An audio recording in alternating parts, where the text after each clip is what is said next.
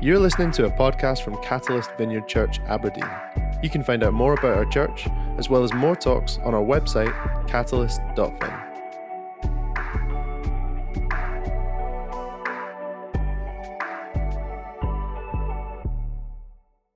Welcome to the online community. Welcome to those of you in the room. From myself, I'm Libby. I'm the online pastor, which is why I love those guys. They're the OG.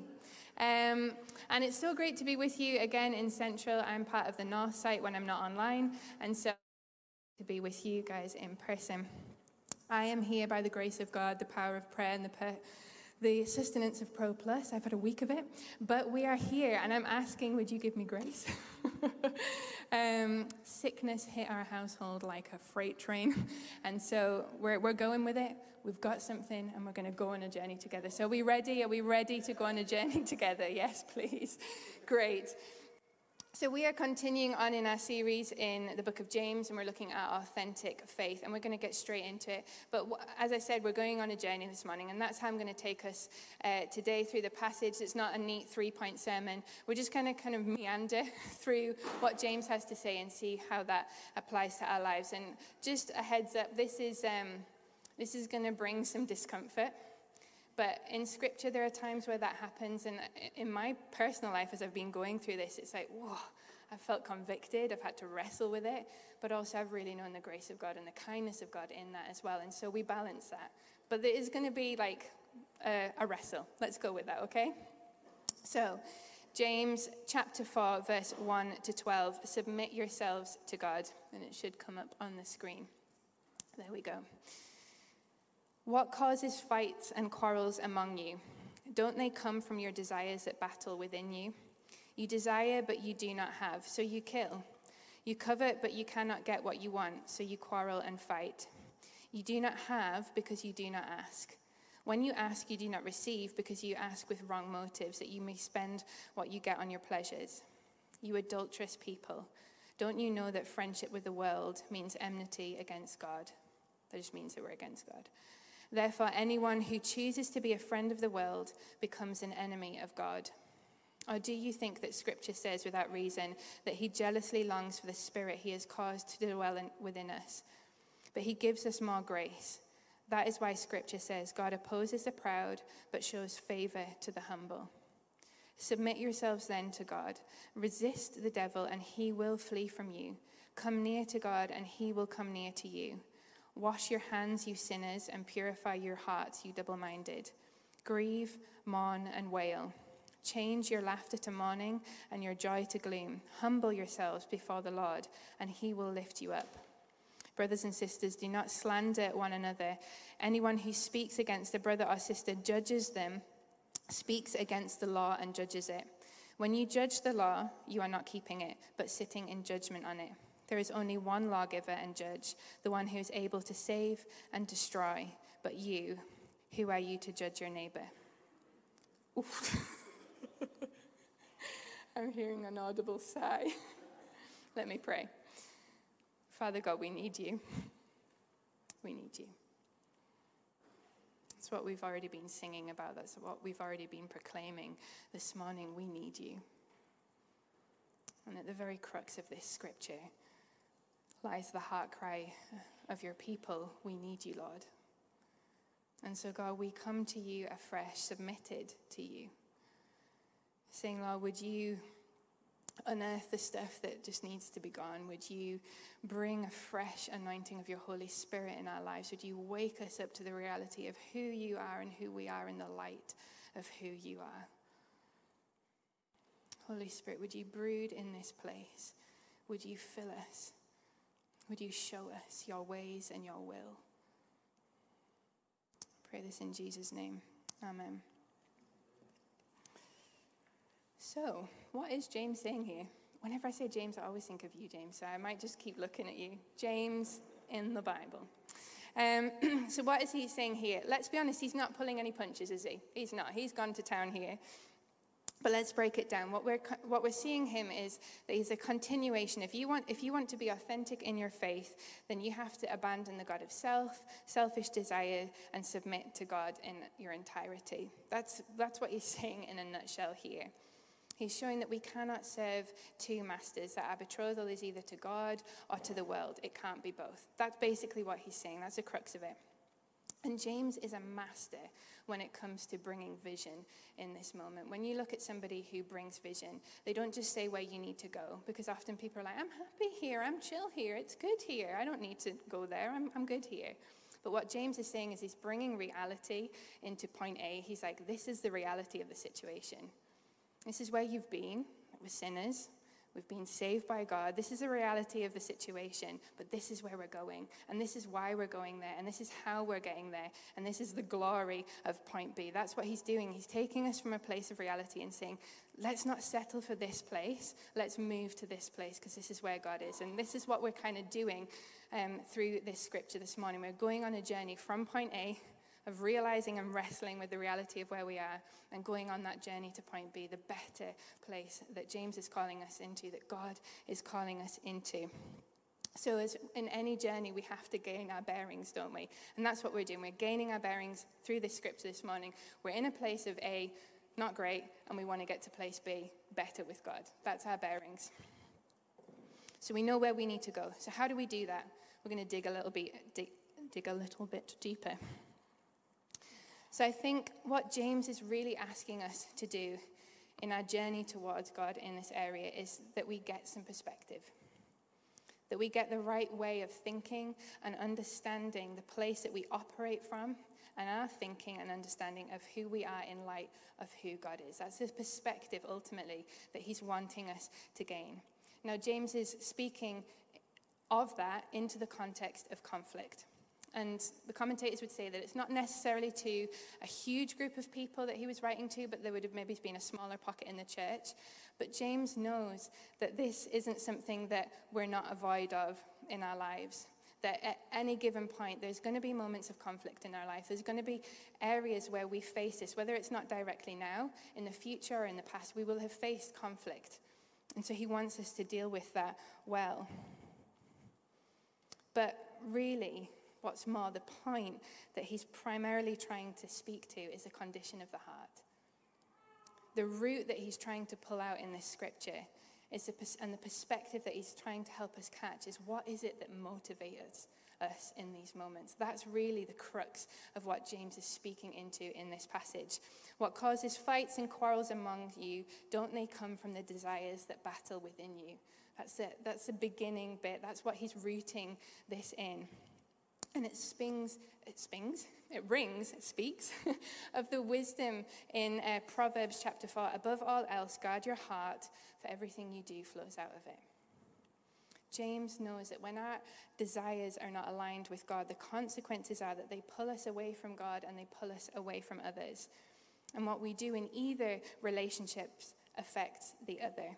So when we're in the right space with God, that overflows to others. And when we're not in a good space with God, that affects our relationships with others and our relationship with God.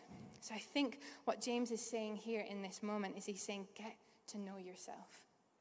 Get to know your desires. Get to know where they come from. As Pete Scazzaro, who authored the Emotionally Healthy series, he is a brilliant author. He is like a leading expert on some of this stuff. So if you haven't heard of him, Google him, read some books. Brilliant. But he said this: ignoring our emotions is turning our back on reality. Listening to our emotions ushers us into reality. And that reality is where we meet God. Emotions are the language of the soul. They are the cry that gives the heart a voice. Emotional health and spiritual maturity are inseparable. It is not possible to be spiritually mature while you remain emotionally immature. It's truth. And when Dave Hall and I were speaking about this, we both had the same passage. You're getting the B team. He's already preaching at the side, sorry. But he was talking about this, and we were kind of wrestling with it together. And he mentioned a phrase that he'd heard of, you can't defeat what you can't define. You can't defeat what you can't define. And I think that is so true when it comes to laying down our desires, when it comes to aligning them with the will of God. We have to know what they are. We have to understand what's going on internally. And there is a little bit of discomfort involved in this. Some of you in this room will be like, yes, I love this. I love some introspection. I love just sitting with the Lord and just figuring out what's good and what's bad and what's ugly and what's everything in between. Give me that.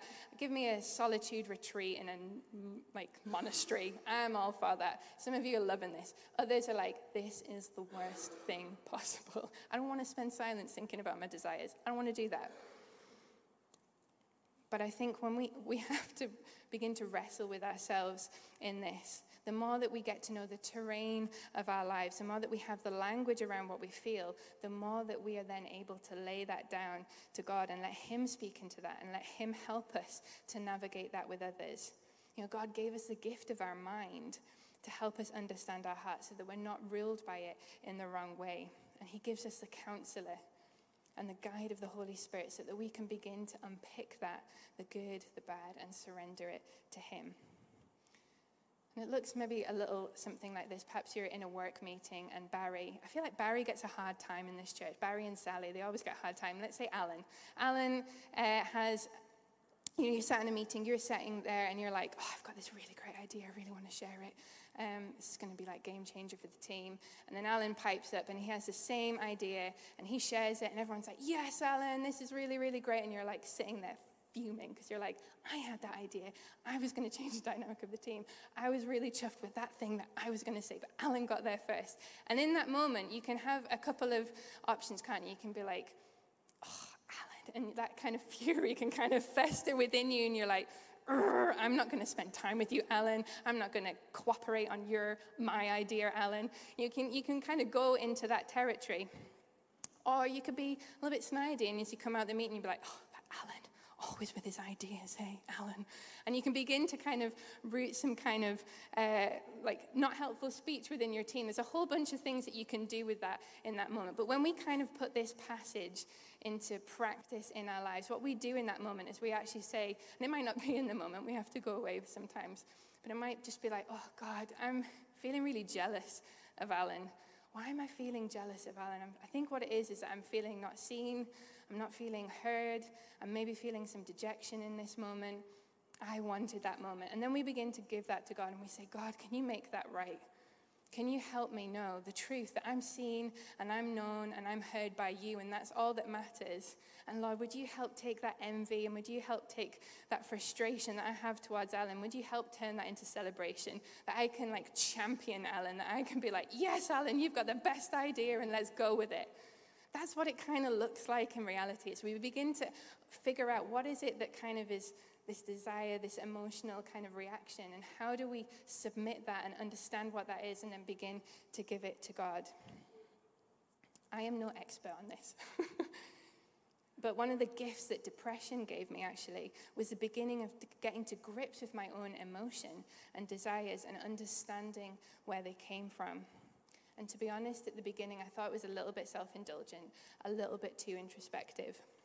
But what I found is that actually it's been one of the greatest strengths in understanding where my desires are rooted and then being able to wrestle them with God. So what does that look like in real time for us this morning? I think for some of us, it's just crafting out some time to sit and to listen to our emotions, to ask the question why, to kind of wrestle with those things that we know we have in our hearts and in our minds. For some, it may be pursuing counseling, it may be pursuing spiritual direction, it may be reading around this so that we actually begin to understand some of this and understand why it's important in our life. Perhaps it's even prayer ministry if we know that we've got some emotional blockage in this area. Noticing when we have sensing a stronger emotion, sitting with it and discerning where it's coming from. And so as we gain some perspective around the why behind our desires, as we dig into the understanding of that, we also want to align our thinking and our understanding in the light and the perspective of who God is. When you go on a journey, whether it's like you're out walking or you're flying or you're on a boat or something, very quickly you realize how small you are. You've seen you see the massive trees or the mountains or the earth or the sea below you and you're like, whoa, I am small and the world is big. And I think that's a perspective that James is also drawing us into when it comes to our perspective of who we are in the light of who God is, that we look and we're like, whoa, I'm small, but God is big. Chris and I, on our honeymoon, we went to Thailand, and it was one of those trips where we were like, this is going to be a one-lifetime trip, and it was. And everything was going swimmingly up until the point a tour guide came and he was like, here's some excursions you might want to go on. And he said, you should go to the islands where they filmed the beach and where Leonardo DiCappuccino, he called him DiCappuccino, was, I don't know if he was joking or if he was genuinely serious, but it made us laugh, where they filmed the beach. And so you should go on this excursion. We were like, yeah, we'd love to do that. You know, beautiful islands, sea, snorkeling, sweet, sign me up. So we did. We got to the harbor, and then we looked at the vessel that we were going on and the amount of people that were going on said vessel, and we were like, okay, there is no health and safety here. And so we get on this speedboat size with like probably about 15 people more than should have been on the boat. We're like, right, we're in this, let's go. So off we go, and everything's fine, it's beautiful, it's serene, lovely. Then the nausea starts to kick in, and we're like, not feeling this at all. And then, you know, you kind of like just are like drawn to strangers and their anti-sickness drugs, and we're like, yeah, please just give us that. Don't take drugs from strangers, kids, like even if they're saying it's anti-sickness. I think it did help a little bit, but like it was just going from bad to worse. And so we went snorkeling, and that was okay. And then we got to the lunch bit, and like, you know, the brochure was like this beautiful buffet of gorgeous food and idyllic kind of facilities. It was lukewarm. There were flies. It was not great. I'm not even going to talk to you about the toilets. We were just like, oh, just get us out of here. And so we ate the food. We ate the meat. Why? And then we got back up on the boat. And then they were like, right, we're going to go see the monkeys. We're going to go do some more snorkeling. We're like, great. And so we got on the boat. And then all of a sudden we were like, where is the island? Where are the monkeys? Because all we can see is pitch black all around us. And then the hail started. And I'm not talking like Scottish hail. I'm talking about tropical storm hail, where like it was hurting us. And then the waves started. And so we got like 3, 4, 5 meter waves in this tiny boat. Like we were being thrown into the air. Chris probably got mild concussion. Like he got smacked into it. It was just like absolutely terrible. And in that moment, all I could think of was, this is the end. And the guys were panicking, and they were phoning for help, and they were like, we need rescued. And I was like, in that moment, I was like, we've messed up. We've messed up. We've picked the wrong excursion. This is not what we were promised by any stretch of the imagination. And oh boy, do we need help. And help came. A huge vessel came. We had to jump onto this vessel. It was freezing cold. We were in shock. It was not great. But it got us back. And we're here to tell the tale, and it's all good. But how often in the journey of life do we have that moment where we're like, oh man, I messed up. This is not what I thought it was going to be, and boy, do I need help. And I think what James does in this moment, in this scripture, is he kind of journeys us through that. And he journeys us through from this realization of like, oh gosh, I messed up. This isn't what I was promised. And I need help. And he journeys us so that we can get closer to God. Verse 4, you know, you adulterous people, don't you know that friendship with the world means enmity against God? Who are you to judge your neighbor? That's the I've messed up moment. You covet, but you cannot get what you want, so you quarrel and fight. That's kind of this is not what I thought was promised moment. Like, I thought the world offered way better stuff, but actually what I'm getting is not what I thought was, you know, promised to me. And then he says, but submit to God, resist the devil, get clean, humble yourselves, understand your position. That's when we realize, we need help. And so when we get a perspective shift, that we recognize that we can't replace God with the world, and we can't replace God with ourselves. And what James is doing, because, I mean, the language is heavy, right? And so just as we understand it, what he's basically saying is you're going against the law when you elevate yourself above God and you elevate yourself above others. And the law that he's talking about is that of when Jesus says, you know, love the Lord with all your heart and love your neighbor as yourself. Jesus himself is referencing the Old Covenant law in that of Deuteronomy and Leviticus, where it says the very same things in that scripture. And so what James is saying is that you're going against the very thing that Jesus has asked you to do. That's the severity of it. And when he talks about the devil, the word he uses for the devil is ho diablos, which is the Greek word for the slanderer. So he's like, when you slander a brother or sister, you're aligning yourself with the way of the enemy. That's what he's doing. That's what that language means in this scripture. And so the consequences are broken relationships, erosions of trust, and putting a barrier between us and God. And so that's why James goes hard on the humility front.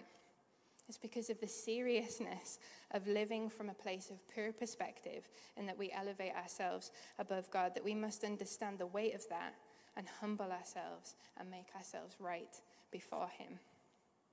And when you read this passage, if you've been around the Christian world in any way, shape, or form, you're like, but hang on a minute, that doesn't sound like what we're promised either.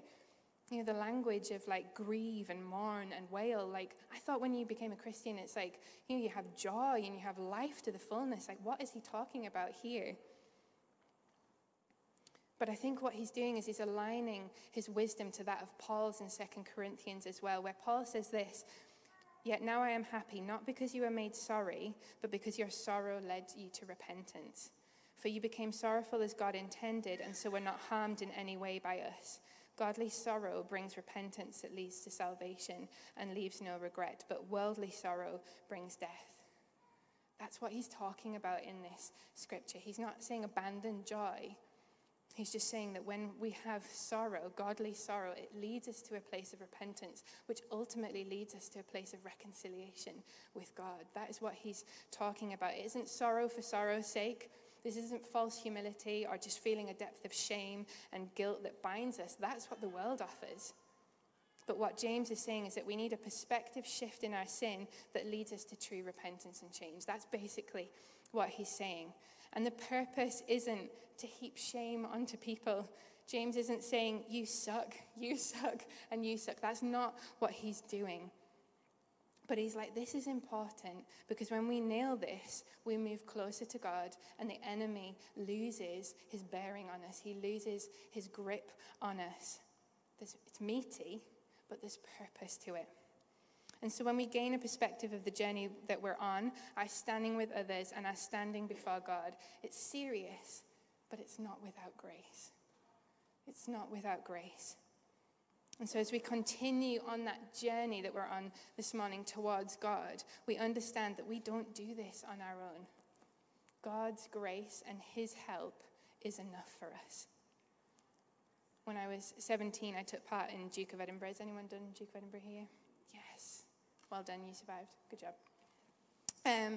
As a taller person, for some reason, all the weight gets heaped onto you. And so, there was 7 of us, and the taller ones got them all weight. So we were there, with our big bags, chugging along. First day, everything was going well. Had about this, weight of a toddler on our back. And we're like, yeah, this is great. Cracked on in Cumbria, beautiful scenery, all good. We get to almost the end of day 1. And our campsite is not far away, and we have to navigate a field of cows. And so it's like, great, let's do this. And so somebody's ahead of me, and they're like, guys, this is getting really boggy. We need to just watch our footing. So I was like, great, okay, cool. And so I was tired by this point. I was heavy. My footing wasn't great. And I landed. I don't know if you've ever seen The Vicar of Dibley when she, jumps in what she thinks is a puddle and ends up to her neck. Yeah. Well, that's what happened. So I, stumble, land on my back like a tortoise with, this 17-kilogram weight pack on me, neck deep in cow poo. And I was like, great. And at this point, I'm just lying there, thinking about my choices in life, thinking about just the brutality of this moment. And I'm like, oh, great, I need help. I really need help. This is a mess that I cannot get out of myself. I mean, I'm strapped into my bag. It is heavy on me. I am tired. I'm not a walker. I'm not a hiker. I was like, oh, just no, end. And so my friends, they come, they pick me up, they pull me up. There's tears of both laughter and of just sheer guttedness. And then we make our way to the campsite, and I'm looking through my pack, and I'm like, my toothbrush is covered, my crockery is covered, everything's covered. It's day 1. Oh, And so whilst I could clean some stuff myself and kind of make my way towards my end goal of the journey of Duke of Edinburgh, there was other stuff that the guys had to come and they had to completely give me brand new. Like, I was not cleaning that toothbrush and using it. Like, there had to be some stuff that was brand new, that was, fully new to me. In the journey of life, sometimes we have things like that, where we get into messes that we cannot clean ourselves. And that we need full restoration. We need full healing and cleansing that only the Lord can do. That we can't do ourselves. Only He can do. Change doesn't come from guilt-tripping ourselves into a better place with God. I would be gutted if anyone left this place this morning feeling anything less than what God says about you. This is heavy and this is full, but actually what it's leading us to is reconciliation and closeness to God. That's the point of this. It's not just to wallow in what we've done. It's to go on a trajectory towards God. Change and moving towards God comes when we understand that what the world offers doesn't satisfy. And it doesn't give us what we need. Only God can do that. What we need is a right perspective of God's grace and His power to save in our lives, to help us move closer to Him. That we run to the knowledge of who God is, rather than just away from something that we know isn't right. We can't do this ourselves. We need Him. Our repentance is our action towards Him, but there are things that only He can clean, that only He can bring healing to, that only He can bring restoration. And as James says, the promise is this: in humility, God will lift us up. He will. There's no maybe. He will lift us up. In times of opposition, He will rescue us and draw near to us. I don't know if there's maybe some people who need to hear that today. Maybe it feels like it's been a bit of a barrage. When we submit to the Lord, He promises that He will draw close to us and that the enemy will flee. That is the truth. That is the promise for you. And what I love is the language that James uses in this, and actually a lot of the commentators would say this as well, is very similar to the language used in the book of Hosea. If you're not familiar with the book of Hosea in the Old Testament, it's a prophetic story of a man named Hosea and his wife Gomer. They have children together, and yet she leaves him for another man. And he's asked to pursue her and to win her back, even at great expense to himself. And the rest of the book lays out a warning to Israel about its behavior towards God, and it likens Israel's behavior to that of Gomer's. That it's betrayed God and that it's made its partnership with idols and political affiliations and, with Assyria and with Egypt, and just kind of getting stuck into that of the world. But what happens is God is likened to that of Hosea. The husband jilted, yet remaining faithful and pursuing his bride despite her actions. Hosea portrays deep truths about human nature, but most importantly, Hosea portrays deep truths about God's character.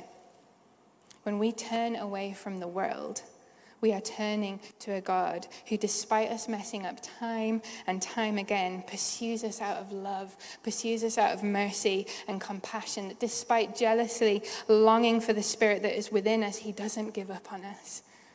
The book of Hosea writes a story of a God who is never changing, who is merciful beyond what is deserved. And it points to the Messianic King who will bring full restoration and salvation, Jesus. So what James is doing is he is painting, this scripture, it's 12 verses, but there is so much depth to it, way beyond what we could go into this morning. But he's painting a picture layered with mercy and grace, that despite our shortcomings, if we humble ourselves in the right perspective of who we are in the light of who God is, He will restore us, He will cleanse us, He will heal us, and He will make us right, and our desires and our will in alignment with Him. And Jesus paints this picture so beautifully throughout His time and ministry on the earth. Jordan Singh talked about this, and I'm not even going to try and go there because he just did it so beautifully. So if you didn't hear Jordan Singh talk about grace, go and listen back to it on YouTube. But he mentioned this, through the interactions of the woman caught in adultery, just the grace and the dignity that he gave her in that moment. He said, sin no more. He understands that we don't want to let sin get in the way between us. But there was grace in that moment of pure vulnerability for that woman. When he washes the disciples' feet before they took communion, it serves as a reminder what he was going to do for them on the cross and for us on the cross, that he cleansed them just as he would through his death and resurrection. The act of washing the feet and breaking the bread acted as a reminder that when we draw close to Jesus, that we return to him, when we pick up the dirt of life on our feet, that we come to him, and it's only him who can cleanse and restore. He has done the work on the cross. He has done the work through resurrection. But there are times where we need to draw close to him regularly so that he can wash our feet through the things that we pick up in life. The very triumph of Jesus' resurrection, showing us that he defeated death. And so whilst the enemy prowls like a lion, hoping to devour and destroy, we can hold on to the truth that he is on a leash. And only the Lion of Judah can drown out the enemy's counterfeit roar and cause him to flee. That is the God that we are running to. Prodigal son, when you just think about that, the beauty of that image of God the Father, that when we abandon what he has given us, he opens his arms and he throws a party when we return to him. That is our merciful God. That is the God of grace. That is the God who loves us and who, despite what we do, just draws us back into his arms. So when James says this is what we need to run from, we need to have a really clear perspective of what we are running to.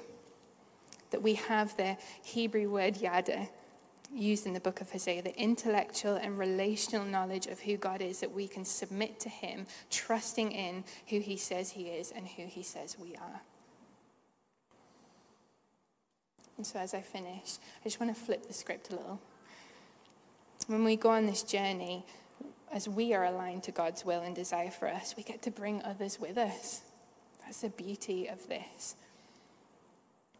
I just said to Todd just there, as I was writing this, I added this in right at the very last minute.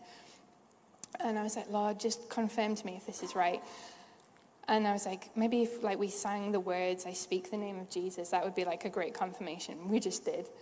And as I said that to Tosh, she was like, oh yeah, and Adrienne had a word about this. And I was like, yeah, that's what I'm about to speak about. And so maybe this is something, maybe it's nothing, but I was spending time with Adrienne recently, and she was talking about the power of the fact that we as Christians speak Jesus. It's not just we speak the name of Jesus. I hope I'm not butchering this, Adrienne. But we speak the language of Jesus. We speak the name of Jesus. And it really stuck with me, and it's really got me thinking. And I'm learning to speak French. Je parle un peu français. That's it. But I'm doing it because my husband is French speaking. And we're trying to teach our kids it. But also I'm trying to apply for Swiss citizenship, Brexit and all.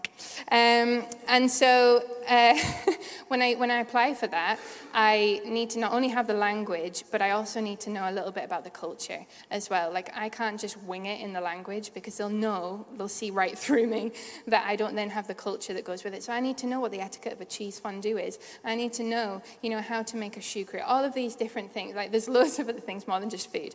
But there is a whole cultural thing that comes with language, right? Anyone who speaks another language will know that it's not just the words that we say. There's a cultural thing that comes with it too. And it made me think of that idea of speaking Jesus. With a little knowledge of Scripture, we can begin to speak the language of Jesus. But it's only with submitting to the words of Scripture and allowing the culture of the kingdom to seep in and change and renew that we begin to see our allegiances change. When it comes to bringing people on the journey with us, we have the opportunity to speak Jesus and to bring that culture of the kingdom into the places that we inhabit. When we look at the world and we see division and we see conflict and we see people tearing each other down and we see people bound by the insecurities of identity and shame because of the things that the world has said on them, things that other people have said on them, things that even in some respects Christians have said on them, James makes it clear what happens when we're part of that world. But we have the opportunity to flip the script and to speak Jesus and to speak the culture of the kingdom into those places. So we shout Jesus from the mountains. We shout Jesus in the streets. We shout Jesus in the darkness over every enemy. We shout Jesus for our family, our friends, our colleagues, our neighbors, and those who are overlooked. We speak the holy name of Jesus. Because when people hear the language and the culture of love and of mercy and of grace and of humility, they notice it because it jars with what is so often prevalent.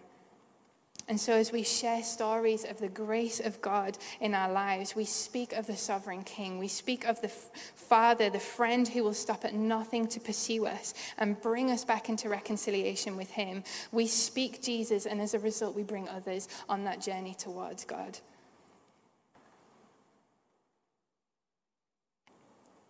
Why don't we pray? Why don't we stand?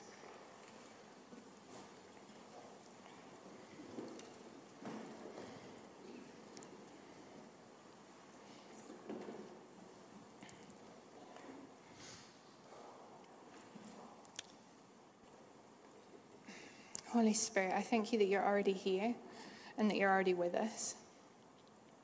And I ask that you just continue to do all that you're doing. I just pray for us in this room and online afresh, that we would be able to bring our stuff to you afresh this morning, that we'd be able to come in humble repentance to you and lay it at the foot of the cross and receive your grace and your mercy. And Lord, I pray that you would empower us to speak the name of Jesus, to flip the script of the world, to bring your name and your grace and your glory into the places that we inhabit. We're going to say goodbye to the online guys just now.